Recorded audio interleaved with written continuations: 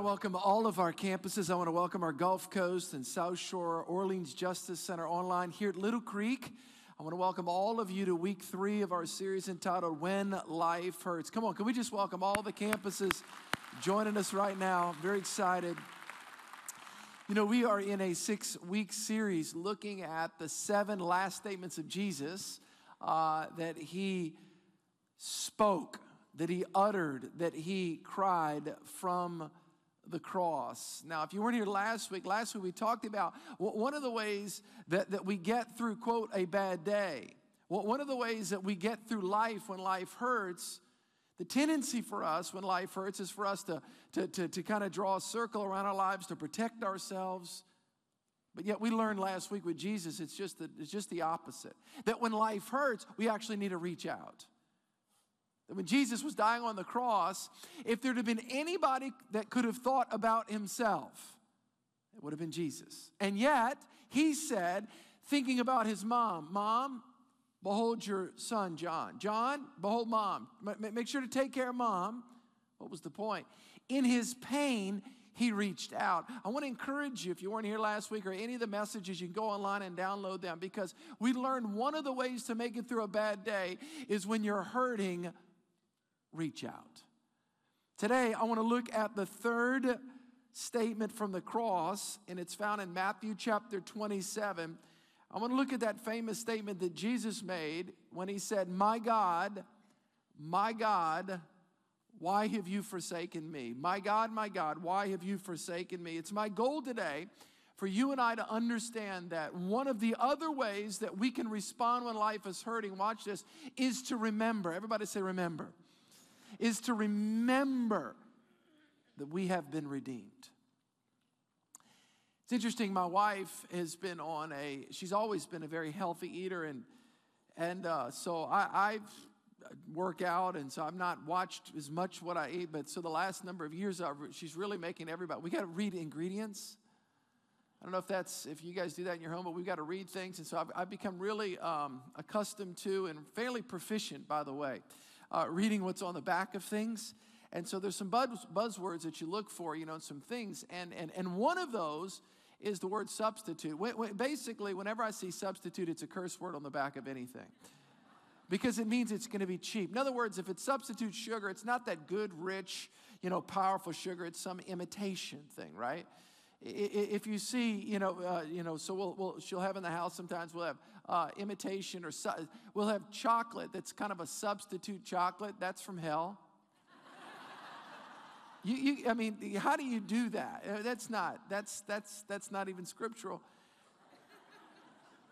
And then you'll have like a substitute burger, like a garden burger. Give me a break. Here's a broccoli patty. I mean, come on, man. That thing's got to be rich and powerful meat for it to be. So substitutes are, they tend to be cheap. They tend to be cheap, not so much financially, but just cheap in the sense that they don't deliver. It's interesting, the word substitute. When you think about substitute teachers, talk about, now this is going to date me, all right? I realize it's going to date me. Talk about the Rodney Dangerfield of the educational system. You know what I'm talking about? They get no what? Say it. Respect. Okay, now if you don't know what that means, go back and Google Rodney Dangerfield, younger people, all right? But substitute teachers, it's like, I remember when I was a kid, come in, you have a substitute teacher, like, yeah, this is going to be awesome, spitballs. I'm just being honest. I've gotten better. I've matured over the years. I mean, you have a substitute teacher, you think, my gosh, anything can happen. I mean, anything is possible, right? There's something about substitutes. There's something about substitutes that can elate you, but there's also something about substitutes that can disappoint you.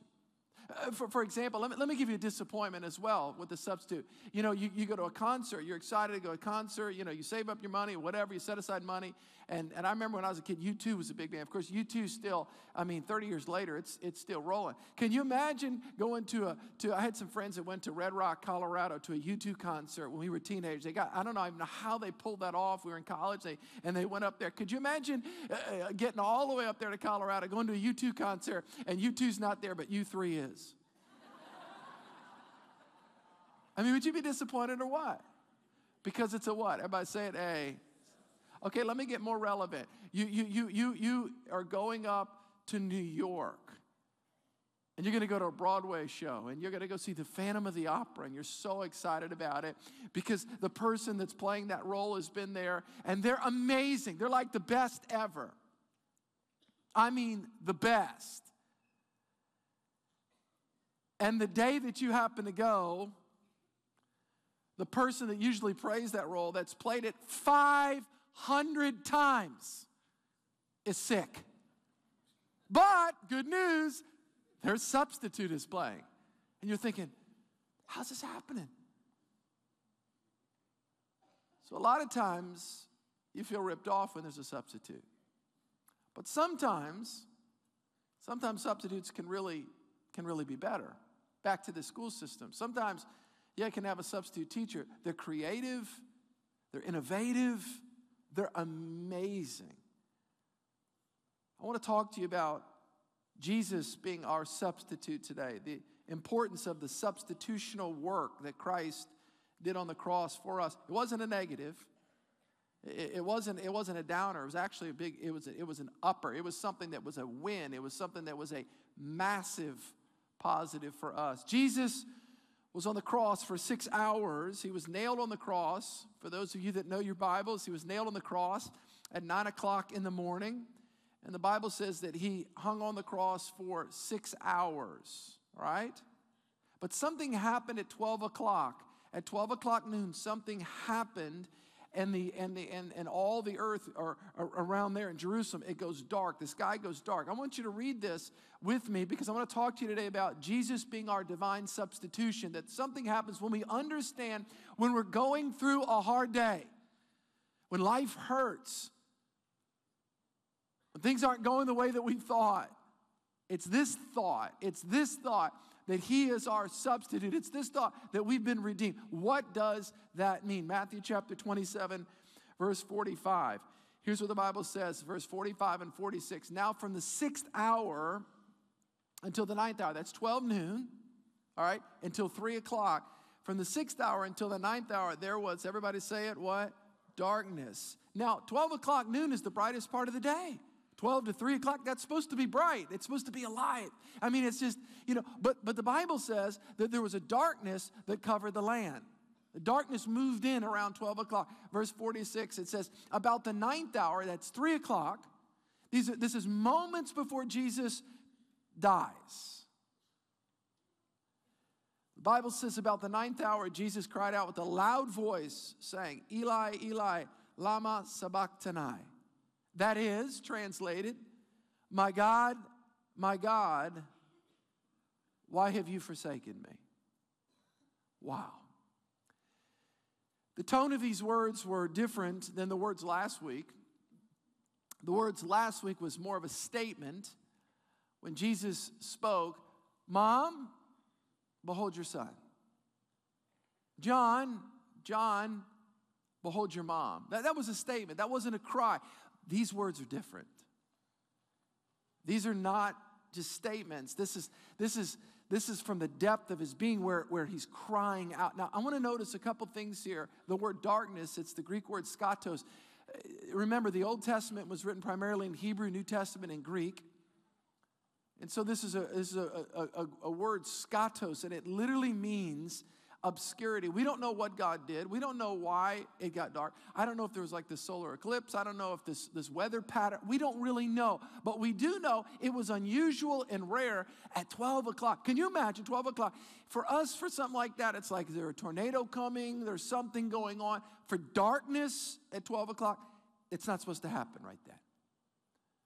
And yet it does. It got very, very dark in the middle of the day. And the scriptures go on to say that he cried out. He screamed out. Again, not a statement. Week one, not looking and say, behold, today you'll be with me in paradise. That's a statement. This was different.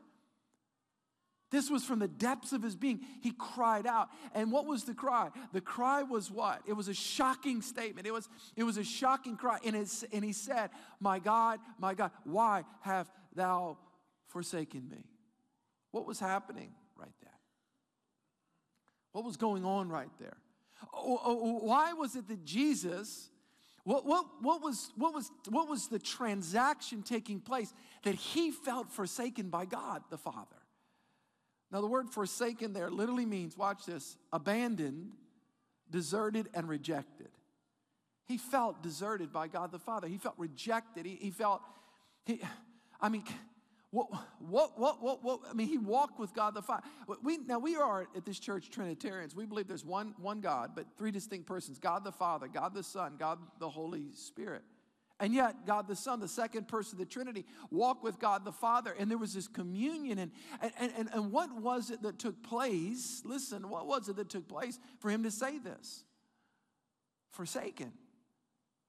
By the way, we know that he was rejected, forsaken, abandoned. Let's use the word abandoned there. We know he was abandoned by first Judas the night before.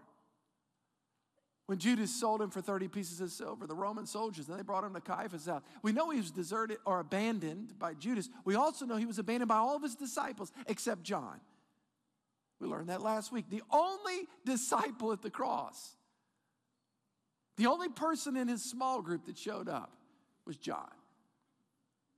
He was abandoned. It's bad enough to be abandoned by earthly friends, but then to be abandoned by God the Father, that's exactly what he was saying. I've pastored Church of the King 17 years. We started 17 years ago. Been in ministry about 8 years before that. And I got to tell you, all the people that I've talked to over the years, the most painful thing in the world, it's not a disappointment at work, although that's painful. It's not a missed expectation professionally, although that's disappointing.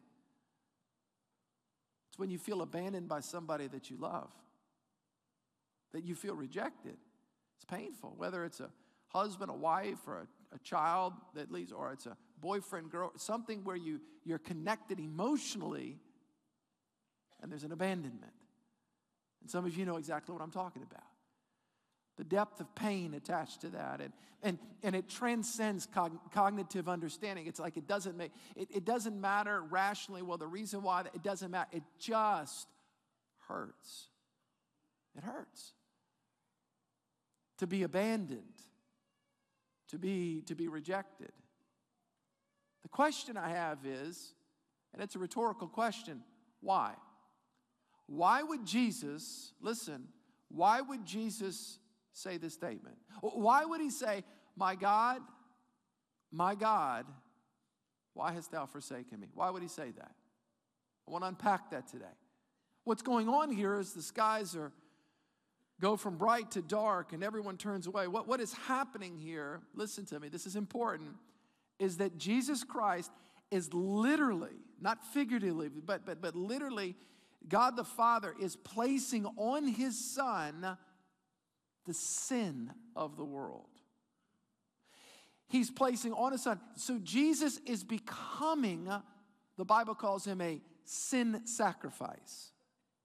Think about that for a moment. A human being, not a lamb from the Old Testament, not a goat, not a sheep, not a spotless lamb, but a person, a human being, 100% God, 100% man. He's taking on himself the sins of humanity. 1 John 2:2 says this: he is the atoning sacrifice for our sins. And not for ours only, but also for the sins of the whole world. In other words, he is taking on God is holy, and he looks down and he sees is his Son. Now, I don't know this because the Bible doesn't tell us exactly when this happens. Don't let anybody tell you that they know the exact pinpoint time. But there was a transaction at some point in time.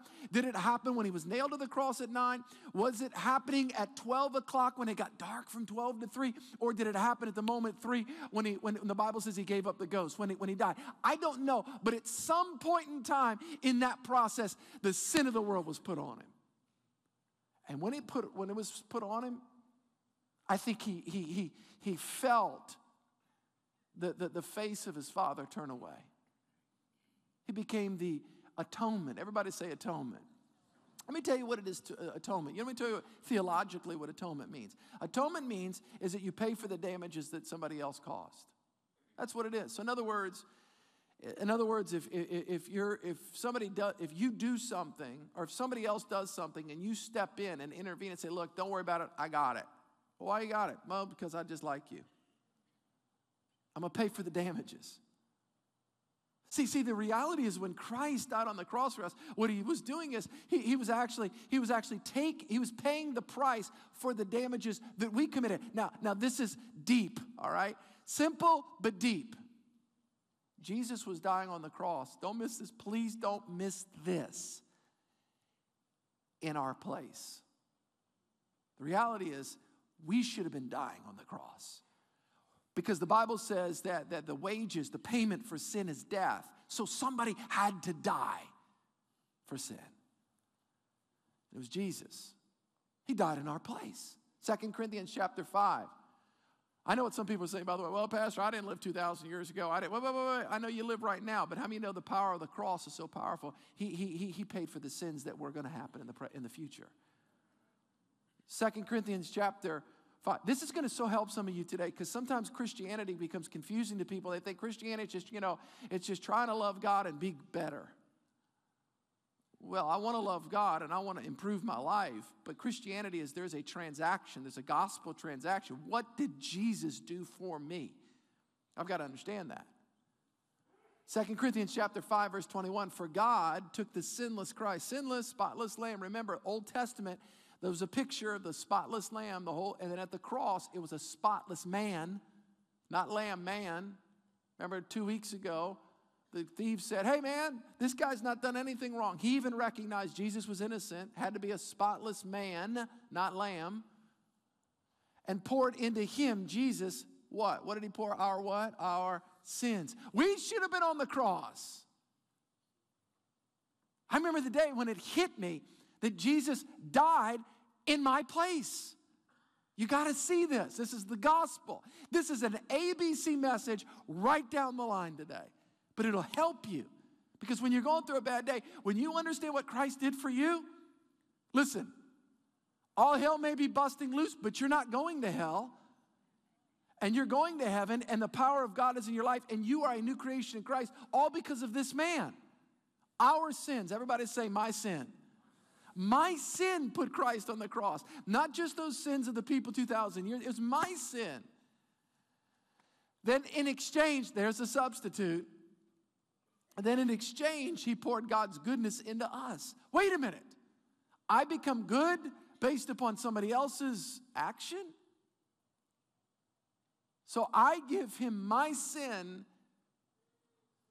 He gives me his righteousness. Wow, isn't that a deal? So what do we learn from the words of Jesus today? The divine exchange. Everybody say divine exchange.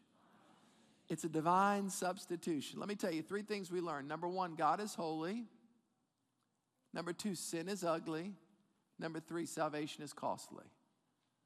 Number 1, God is holy. Number 2, sin is ugly. And number 3, salvation is costly. Let's talk about God is holy, number 1. What does it mean that God is holy? Revelation 4:8. Only place in the Bible. By the way, God is love. I know that God is love. Absolutely. 1 John 4 talks about, and God is love. But the only place in the Bible where the word is used 3 times in a row is related to this characteristic of God. God is holy. God is holy. Look what it says. Revelation 4. Holy, holy, holy is the Lord God Almighty, who was and is to come. Holy. Everybody say holy. Holy, holy, holy. It means, watch this, it means that he's distinctively different. from his creation. In the sense that he is pure. Now listen to me, this is important. God is pure, perfection. God is the ultimate. He's the ultimate perfection in every area.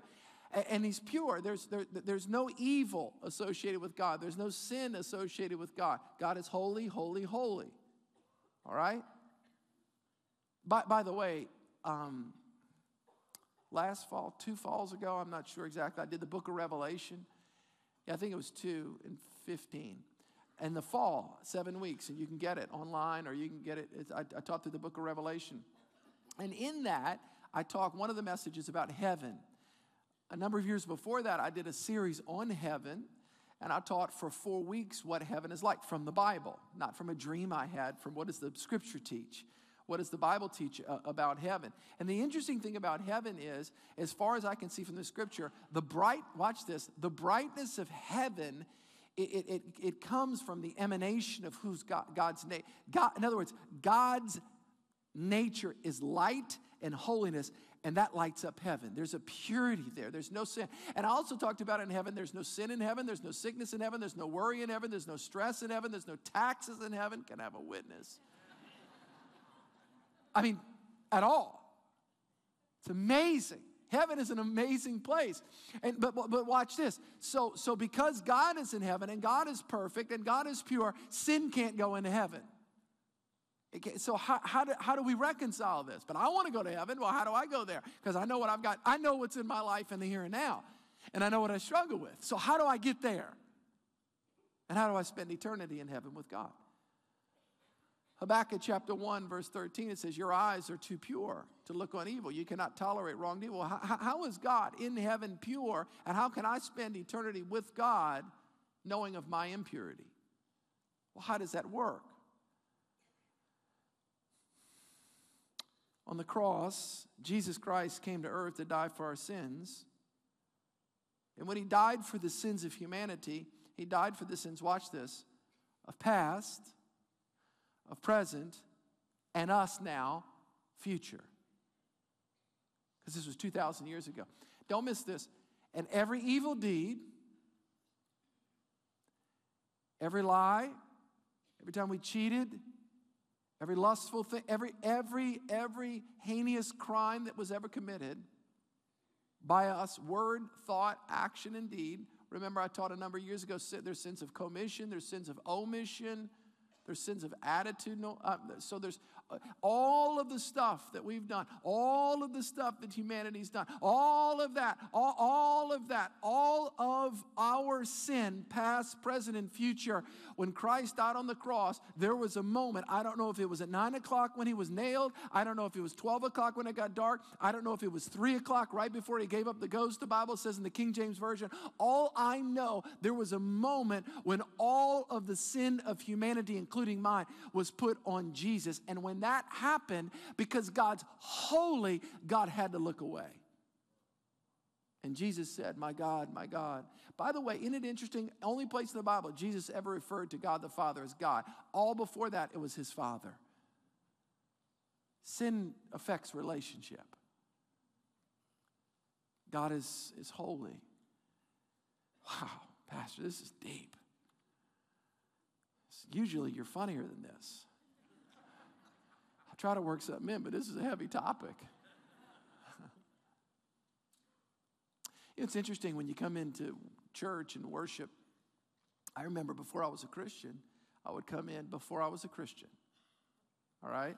I remember during the singing part, the worship was so strong, and I would sense God.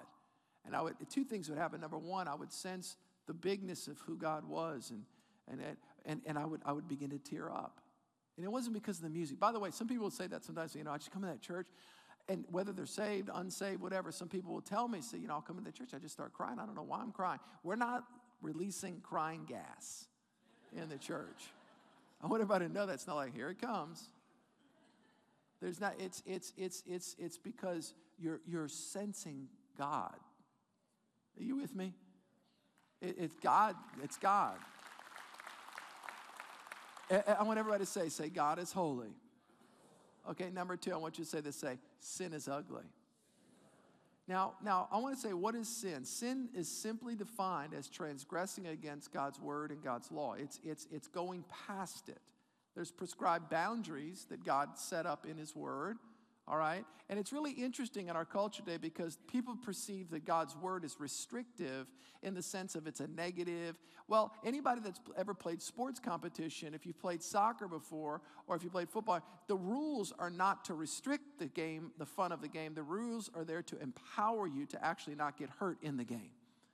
Does that make sense? But we live in a culture where let's just be honest, they don't want to talk about that. I remember even as a kid, 40 years ago, growing up as a young boy, I remember in our contemporary life, we would hear about the word sin. We don't talk about it today. I think the further that we've moved away from a biblical worldview, we just don't talk about it. Culture doesn't talk about it anymore. Part of that is because I think sometimes we really don't understand how ugly sin is. Matter of fact, I think that media, Hollywood, people, conversation, sometimes they glamorize sin. They think it's pretty cool. It's attractive. They try to spin it. It's cool. It's hip. It's in. In other words, if you're not doing these things that prior to that we knew the scripture would say is sin, if we're not doing these things, then watch this, we're somehow out of step with culture. I don't mind being out of step with culture. I just don't want to be out of step with God. Are you with me? And I don't say that to be ugly. The Bible's always been out of step with culture. We're not trying to align the Bible with culture. We're trying to get the culture to line up with God. Does that make sense? And so what happens is people throw this off, and they don't realize the ugliness of sin. That we don't really, the consequences of sin. And by the way, we can bury every Bible in the world. You still have a conscience, and you're made in the image of God, and you still can. There's still a right. There's an oughtness in your life. There's a moral oughtness. I should do this. Why? So we can try to sear our conscience. We can hide Bibles. We can do whatever. We can rewrite the laws. We can rewrite the rules. We can do whatever we want. But you still know there's a right and there's a wrong. And God and the wrong is called sin. And I say this respectfully. I know that there's some churches, they don't want to talk about sin anymore. If we talk about sin, it may make people run away. Well, let me just tell you something. If me talking about sin makes you run away, I don't care if you run away. I want you free from sin. And if you don't call it sin, let me tell you, a mistake is different than sin. If you make a mistake, oh, I put a comma, should have been a period, erase it, okay? But sin you have to repent from. Does that make sense? And you have to get free of it. How do you get free of it? Through the gospel.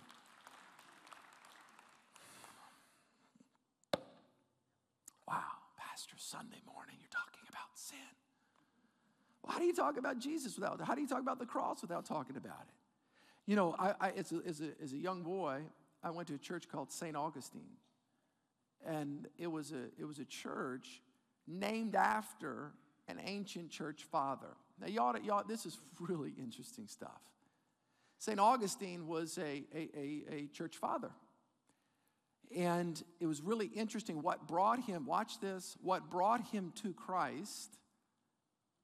Matter of fact, you ought to read, if you want to read some deep, heavy stuff, some theology, which is very powerful, he wrote a book called The City of God, but the book called Confessions. Everybody say Confessions.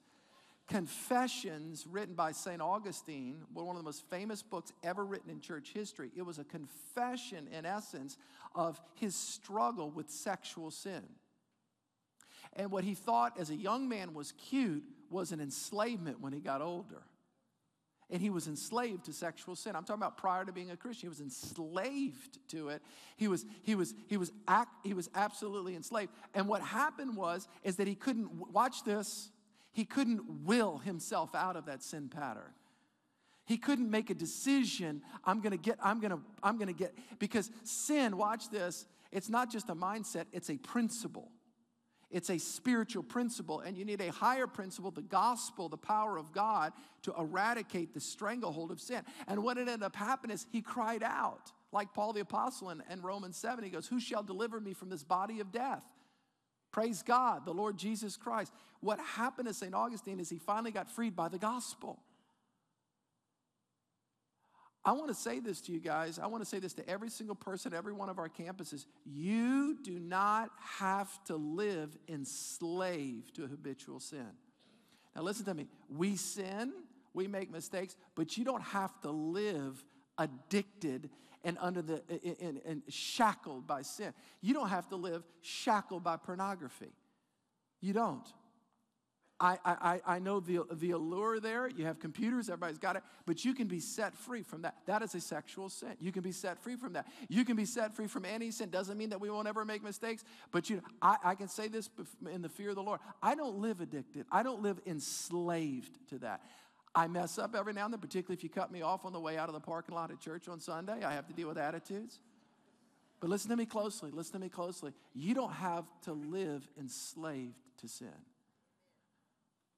Because there's a greater one on the inside of you that defeated sin at the cross. His name is Jesus. That's the gospel. That's the gospel.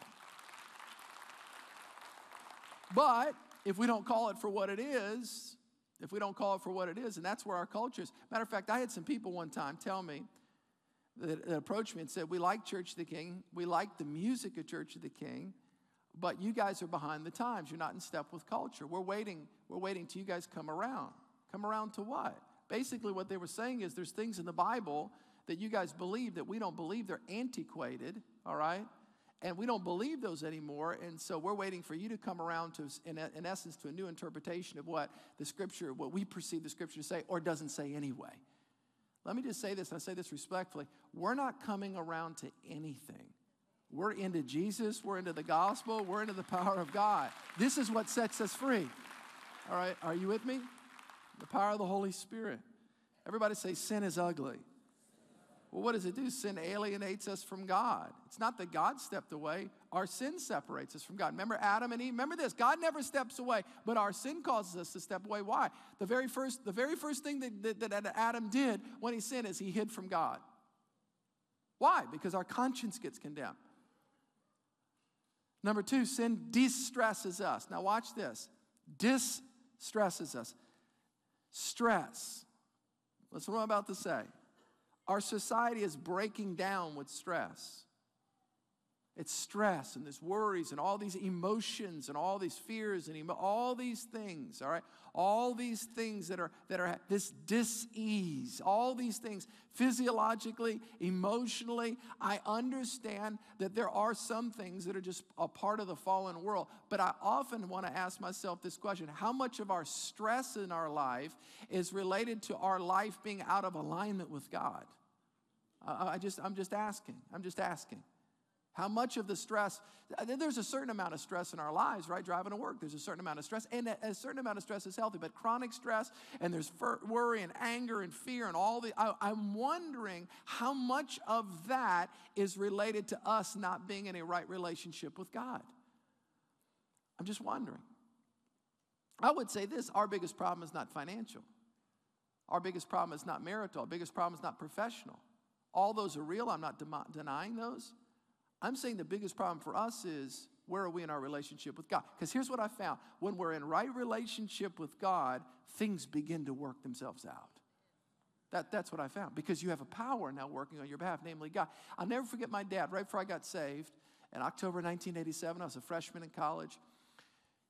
And I came in one night, and I was out with some friends, and I was not in the right frame of reference, and we were partying and acting crazy and stupid.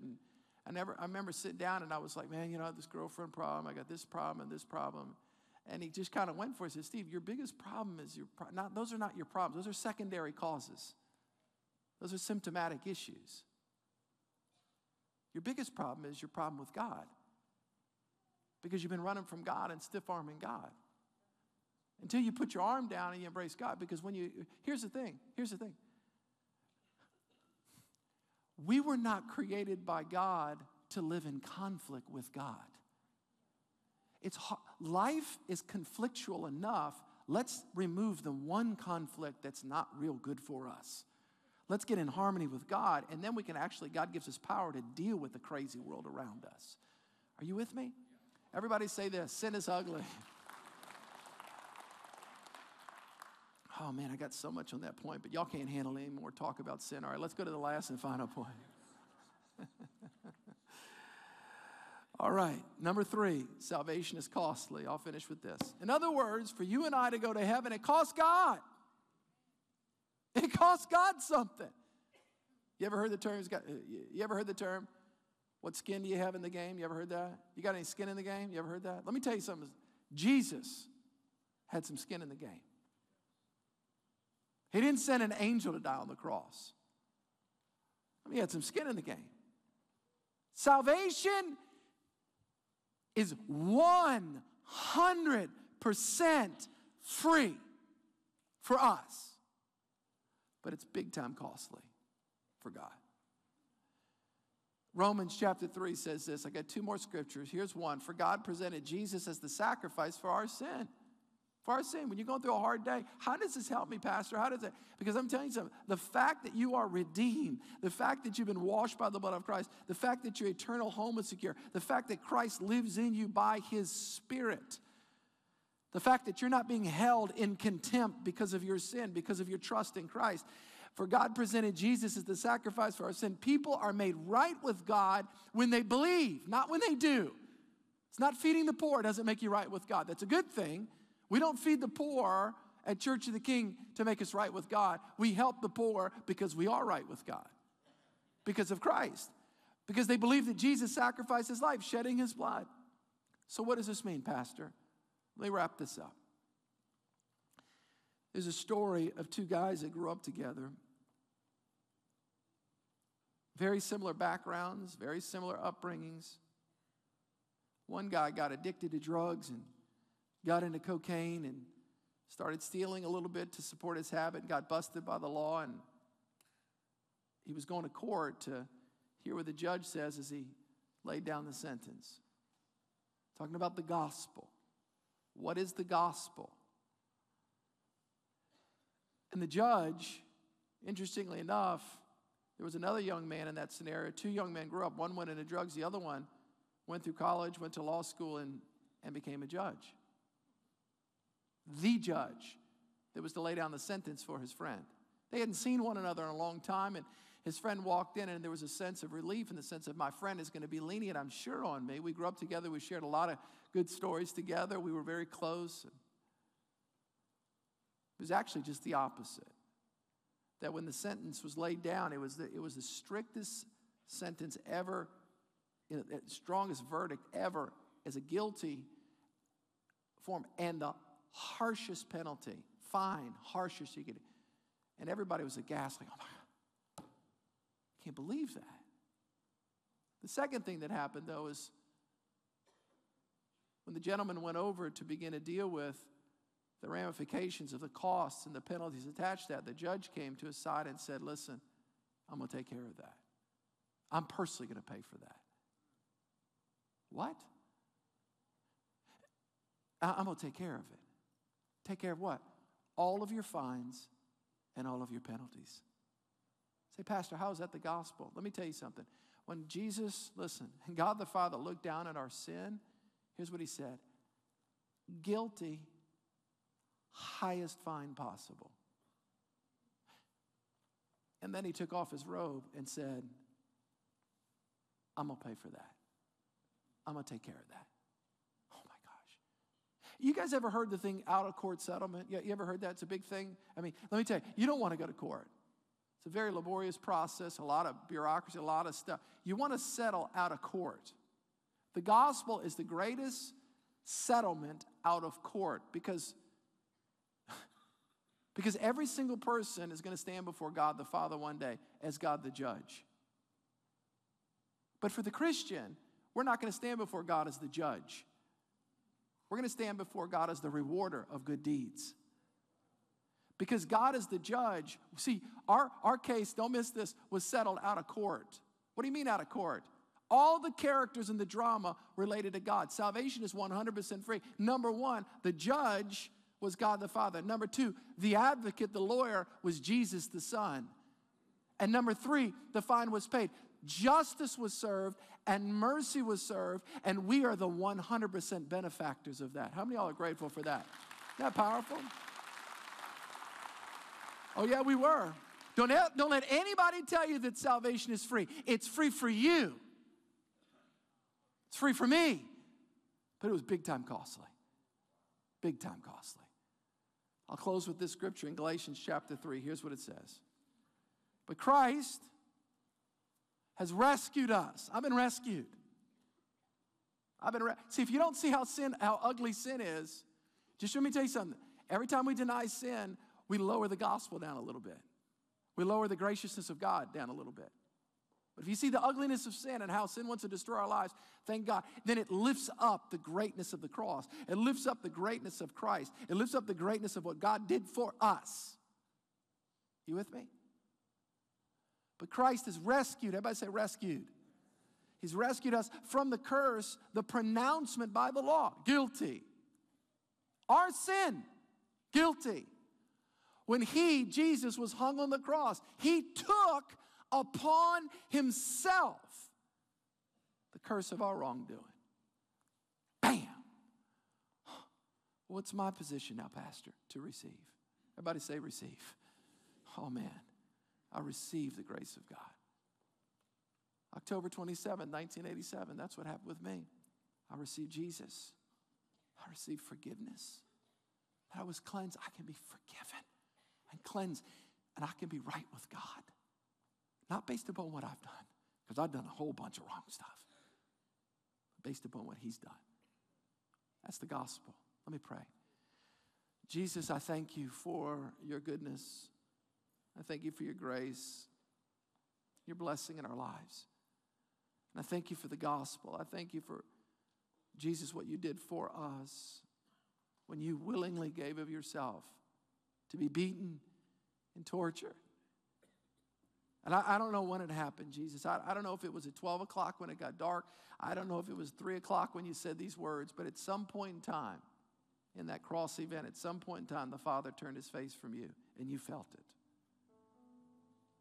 But you took that for Steve. You took that for me. You took that separation and became my substitute. You took it for each one of us. If you're in this place today and you do not know Christ, I don't know how I could have laid it out any plainer, and I say that in the fear of the Lord. The gospel is Christ was born, Christ lived, Christ died, Christ was buried, Christ rose from the dead. Christ is coming again. The question is, do you know Jesus? Are you still walking around carrying the guilt of your own sin? Or do you have a Savior? Have you trusted Christ as your Savior? Do you know Jesus? If you're in this place today and you say, Pastor, pray for me. I need Christ. I'm not sure about my relationship with God. I need the blood of Jesus to wash me, to cleanse me. If that's you, at every one of our campuses, all the campus pastors are on stage at the South Shore and the Gulf Coast campus. All of you at the Orleans Justice Center, this is the message of forgiveness, of cleansing, of God giving you another chance. What a message. What a powerful message. And every single one of us join in and say, Pastor, pray for me. I need Jesus. I need the blood of Christ to wash me and cleanse me. If that's you at the count of 3, would you just lift your hand up high? Pastor, I need Jesus. If that's you, 1, 2, 3, quickly hold it up high so I can see it all over the place so I can pray for you.